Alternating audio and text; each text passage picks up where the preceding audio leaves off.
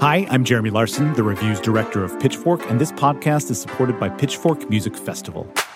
Pitchfork Music Festival will take place July 19th through the 21st at Union Park in Chicago, Illinois. This year's lineup features Jamie XX, Alanis Morissette, Black Pumas, Carly Rae Jepsen, Brittany Howard, J. Paul, Muna, Jessie Ware, 100 Gex, and many more. The festival also features diverse vendors as well as specialty record, poster, and craft fairs, and works to support local businesses while promoting the Chicago arts and food communities as a whole. For more information on tickets and lineup, visit pitchforkmusicfestival.com.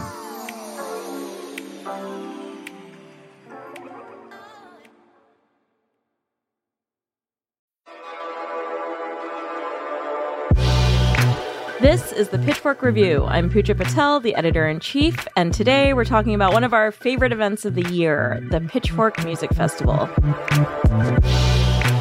Here with me are reviews director Jeremy Larson and managing editor Amy Phillips. Welcome. Hello, Pooja. Hello. So every July, we pull off this amazing feat. We gather a group of our favorite artists and some up-and-coming bands to play at Union Park in the middle of Chicago. It's a 3-day festival, and every year, it truly feels like we pulled off a miracle, like it will this weekend. But before we get to this year's festival and some of the things that we're looking forward to, let's start at the beginning. Amy, you have been to every single one of the Pitchfork music festivals in Chicago. Is that right? I missed one, 2017, because I had a 3-week-old baby. But other than that, yes, I have been to every single one. No excuse.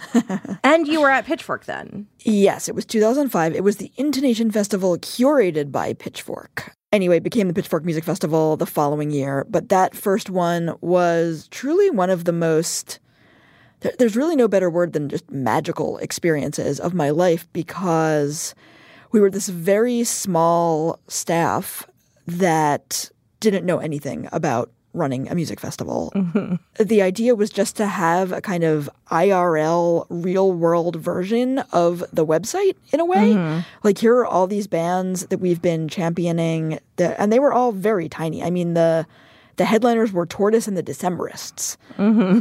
It was the biggest crowds that most of these bands had ever played to. And it just felt like this real moment.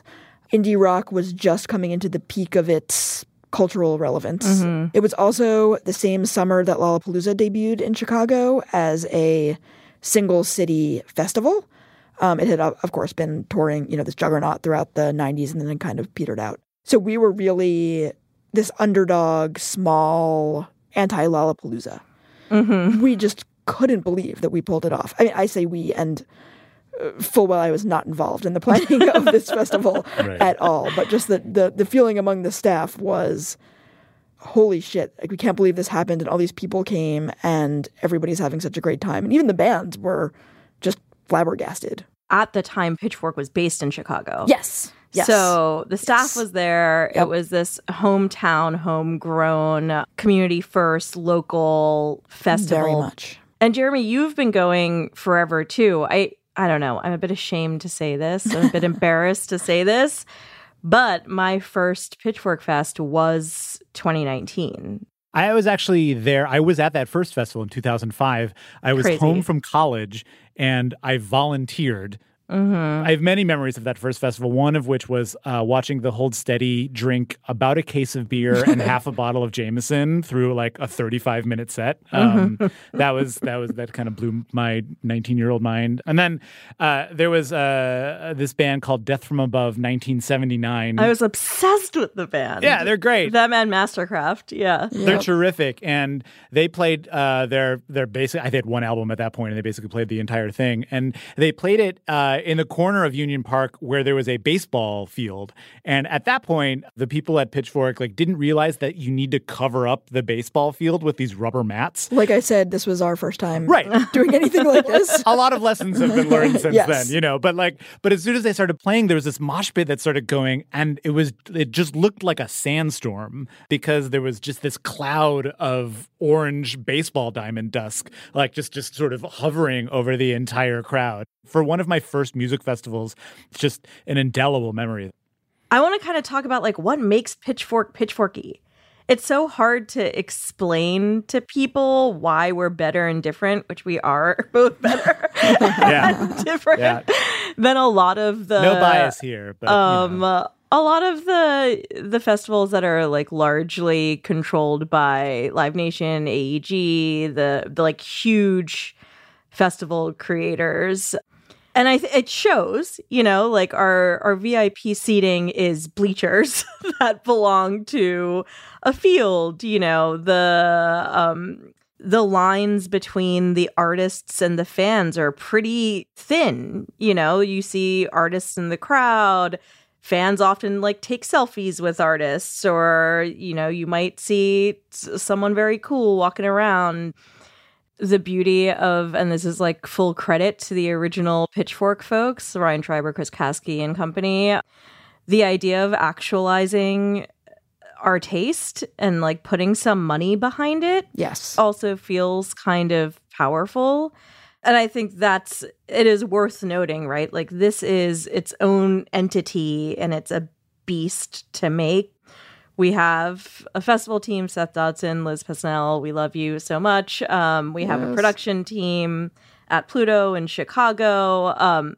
It is really important, I think, for them and for us, which is unique and unusual, that the festival lineup reflects the taste of the site. Yep. And so often that means that these are artists that haven't yet been given a festival tour. That kind of curation to me just feels really special. Not to get emo about it, but it is special.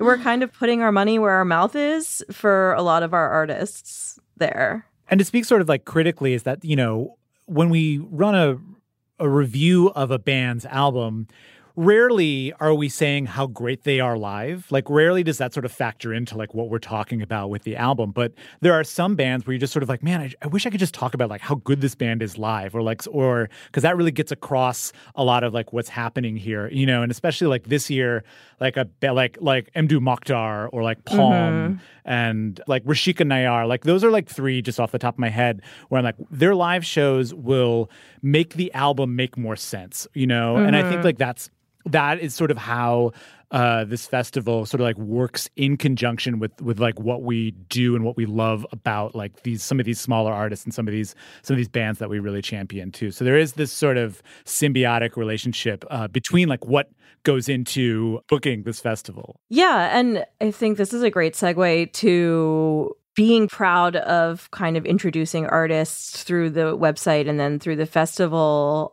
And then also the pride that we have years later when we say, I was there first, or we did that first. And what are some of those standouts? Like, what are some of the artists that you saw at the fest that you're just like, there is no way in hell that we could get them now?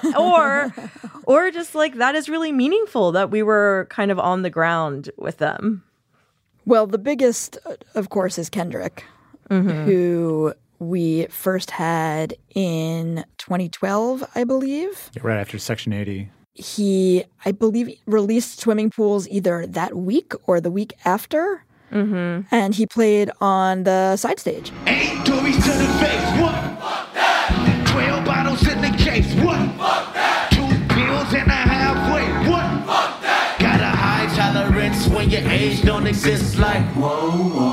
Hands up, rose out. The craziest part about that set was about an hour before he took the stage, I was running the Pitchfork Twitter account at the time because Amy has done every job that's at just Pitchfork. how it was. And someone told me, okay, Lady Gaga is going to come and perform with Kendrick at our festival. You should tweet that. So I tweeted, hey, come see Lady Gaga perform with Kendrick Lamar. And then that did not happen. She was there. She watched from the side stage. She sang along. Wild. She had a great time. She did not get on the stage. But I did realize what an incredible moment it was because it was so clear that he was a star. Yeah, that was good. There's a couple bands who've gone from sort of middle of the day to headliners. I know Fleet Foxes is one of them. Back in the day, when they were first released, they had a couple albums, and they played in the middle of the day, and then they headlined, I don't know, like 2017, 2018. Like even more powerful than that was Robin, who played in 2010 right after Body Talk was released, and then she came back and headlined in 2019 when she put out Honey. And that was a huge release moment of that headlining show for sure. Pooja, talk about the incredible moment we had watching Robin. One of my favorite. Last set of the night, Robin is playing. Literally, institutions around Chicago have in their windows, gone to see Robin, were closed. And then Amy and I actually went to the sound booth, which is low-key the best place to watch a headlining set from. If you ever have the chance, you must, simply. Yeah, one way to do it is to run Pitchfork. And, and we got back there, and it was Haim and their entire family, and Charlie, who had just played. And everyone was losing their minds. Just completely clutching their hearts, singing, tearing up, just fully in joy of seeing Robin. And then when Dancing on My Own came on, it was we were standing in the middle of 15,000 people.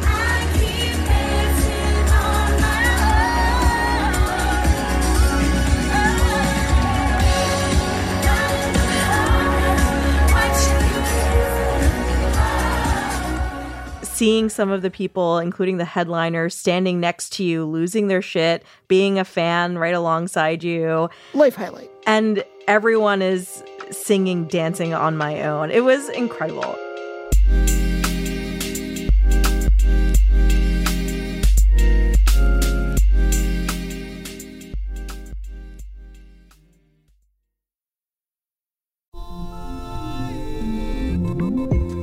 You come to the New Yorker Radio Hour for conversations that go deeper with people you really want to hear from, whether it's Bruce Springsteen or Questlove or Olivia Rodrigo, Liz Cheney, or the godfather of artificial intelligence, Geoffrey Hinton, or some of my extraordinarily well-informed colleagues at The New Yorker.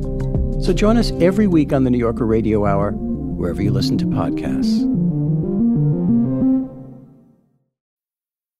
So Animal Collective headlined in 2011, and if you've never seen an Animal Collective set, it can be challenging if you're sort of not a big fan of the band. They often will just premiere songs that have not been recorded yet, and they just always constantly are playing, jamming and figuring out new songs on festival appearances. And this was pretty true of their 2011 headlining set for the first 45 minutes. And then people were just sort of, watching, sort of arms crossed, chin scratching, being yes, this is interesting. I love this band. And then at the very end, they go into the closing song off of Merriweather Post Pavilion called Brother Sport. And that song is sort of a very up-tempo, energetic, floor filler, basically. And I was sort of in the middle of the crowd, and everybody just sort of rushing to the front of the stage. And everybody was just sort of oh my God, finally we can move and dance and hear a song that we all know.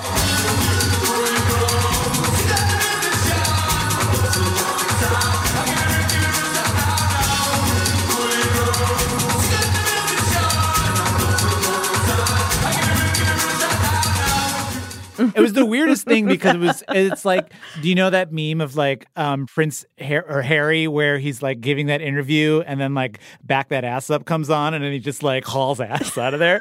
That's basically what it was, only it was Animal Collective's Brother Sport. That was a really fun moment for me. And Prince Harry is being called to duty in the military. Right, exactly. There are these moments that bands will just sort of pull something out special for festivals. And I think that happens a lot at Pitchfork. Case in point, last year, Japanese Breakfast bringing up Jeff Tweedy, hometown hero, to do Wilco songs. Just amazing. Tall building shake, voices escape, sing sad, sad songs. Till too cold, storm down your cheeks,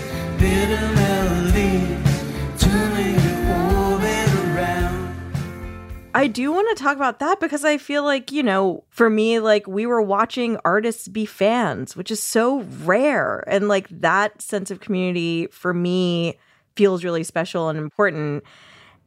I'm wondering if there are any examples of or like favorite moments of when artists, you just saw an artist being a fan or just showing up. I mean, I remember in 2019, Solange was just hanging out, waiting for Earl Sweatshirt to go on, just loosely wandering about, waiting for Earl. Yep. 2015, Haim were in town because they were opening for Taylor Swift on the 1989 tour.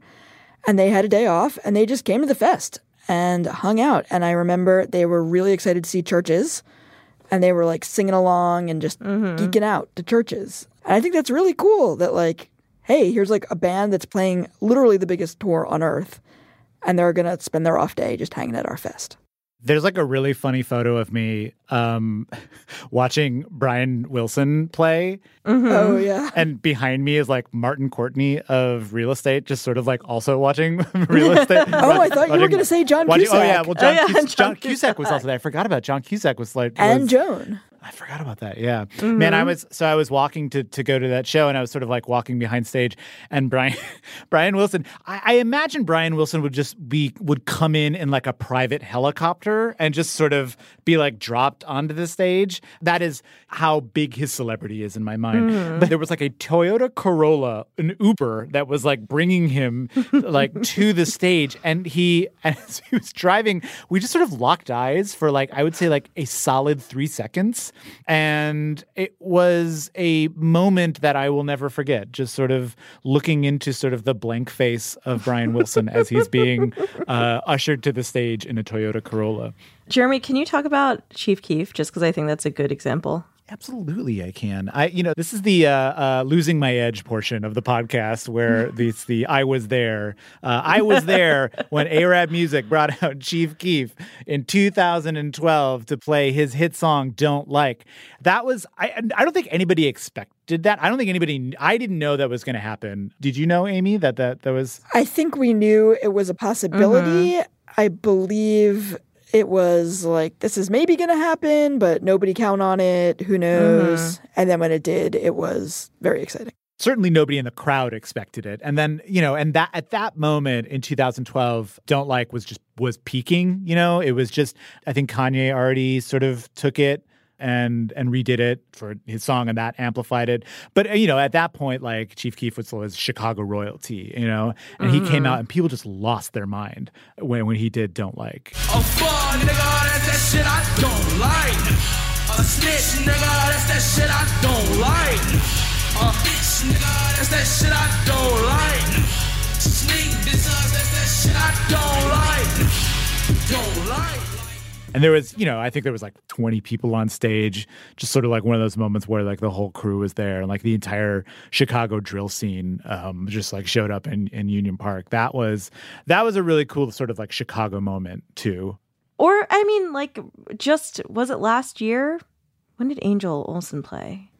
21, I think. When Sharon Van Etten just showed up, but on her Instagram teased that she was flying to Chicago. And they played their wonderful duet, Like I Used To, Song of the Year 2021 in my book. One of top 5. Really, really good song.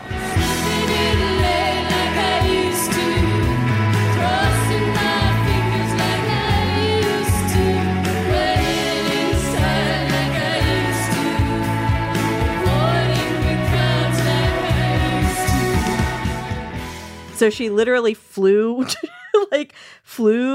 the fest to appear unannounced, just to hang out with her friend on stage. That was really cool. That was a great moment.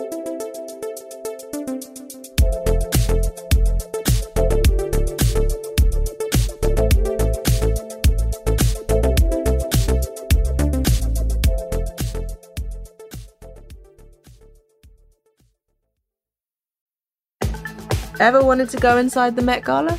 I'm Cho Minardi, and this week on The Run Through with Vogue, we take you inside the world's most exclusive and glamorous party. We'll talk about the best looks from the red carpet and everything that happened after. Listen to The Run Through with Vogue wherever you get your podcasts. I also think one of the unique things about the festival is that like everyone has a sense of humor about the whole thing. The artists definitely understand that we are one of the last critical music publications standing, period. And so, you know, they might have their own opinions about things that have run on this site, for example. Though by them being there, that is kind of a understanding that we as a publication or many of the people on staff are really big fans, even if we didn't love one album over another. And I feel like there is that level of like trust and kind of camaraderie between the artists and the publication that shows up at the festival, even when things are like, you know, not exactly aligned in their world. Most iconic in recent memory is when St. Vincent headlined. Yep. I wasn't at that set, actually. Amy, what happened there? So it was during a kind of like skit that she does in between songs where she makes a pretend phone call and there's crowd interaction, you know, in the classic, like, that's not loud enough, you know, let me ask it again thing. She said, I give that response a 6.7, which is what we had given her most recent album. And everybody laughed. Nice little Good ribbing sport. there. Good sport. Mm-hmm. I remember Zola Jesus in, I think, 2018 or 2019, getting up there and saying, this set is dedicated to 5.9, which was what we had given her last album. It's true. And it wouldn't be a JPEG Mafia set if there wasn't a fuck Pitchfork chant going on. So, exactly. You know, Right. look forward to that. It's fun. But I do, you know, the fact that he's back again is because there is some kind of understanding there. Oh, yeah. I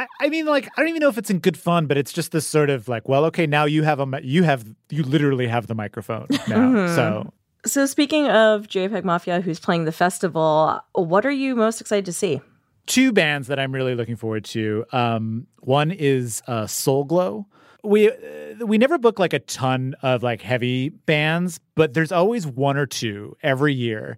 And every year they just sort of like lay waste to the festival grounds. And I feel like Soul Glow is really going to do that. They're a great hardcore band. Their record from last year is called Diaspora Problems. A great single off of that is called Jump or Get Jumped by the Future.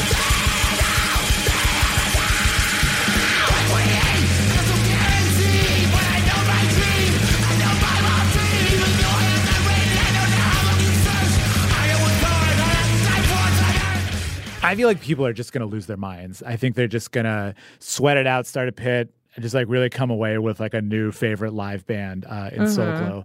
And an act that I've never seen, but have seen in different kinds of iterations is The Smile, which is, you know, Radiohead asterisk. Johnny Greenwood, Tom York, and drummer Tom Skinner. And they had a great album last year, and they're performing a lot of songs off of that, plus a bunch of new songs that are not released. I think he said they have like a whole canon of songs that they've been working on. That new track that like Lucy, Bending Hectic, has one of the greatest climaxes I've heard this year. And just hearing that live at the fest is going to rule.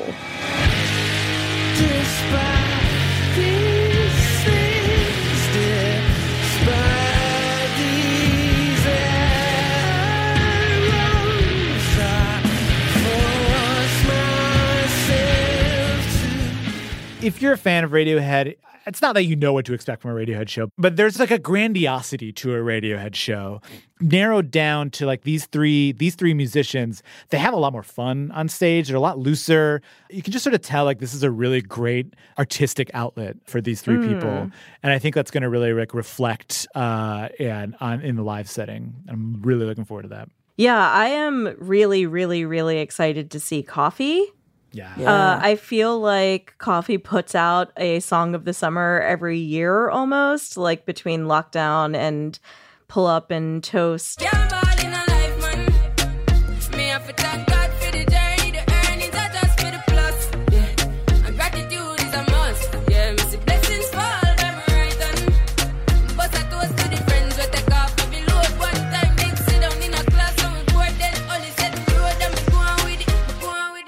her last album was also just like equally so easily breezy and danceable and chill and vibey. And to have her and Kalela back to back, I look forward to like laying flat on the ground staring into the sky.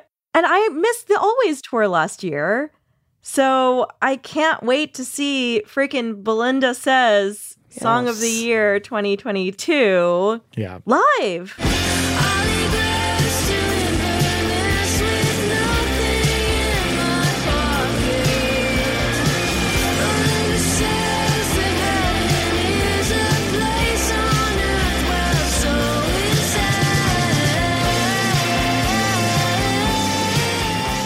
It's a huge stage, and they're opening for Asterix Almost Radiohead. So super, super excited for that. Amy, what about you?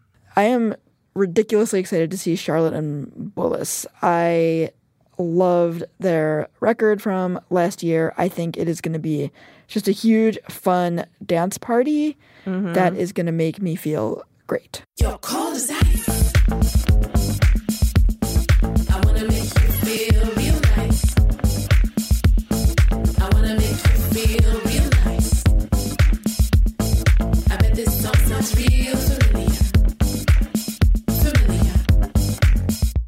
I am also a big old softie, so I'm very excited for Bon Iver.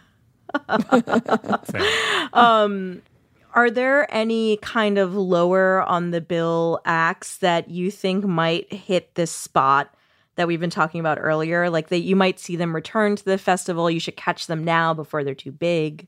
Well, on the opposite end of the spectrum, a wonderful band, Palm, is retiring. And this is one of their final shows. And they're playing Saturday at 1:45. And honestly, if you've never seen Palm, like they're going to like screw with your rods and cones and everything in your brain. Like it's really great. Don't miss that set. Amy, what about you? Okay.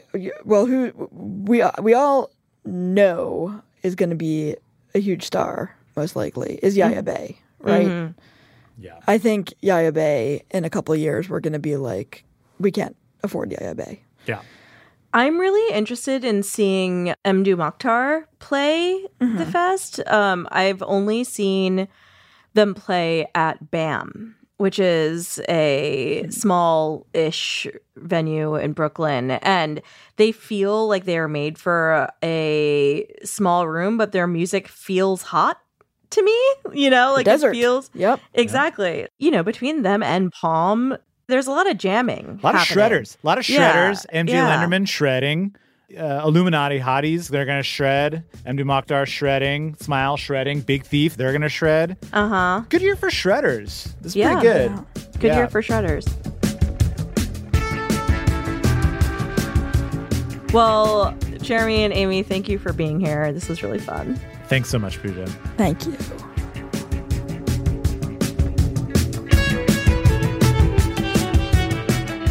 The Pitchfork Review is a production of Condé Nast. Catherine Fenolosa at Rococo Punch is our senior producer. James Trout at Rococo Punch is our technical producer. Jessica Gramuglia is our music supervisor. I'm Pooja Patel. Thanks for listening.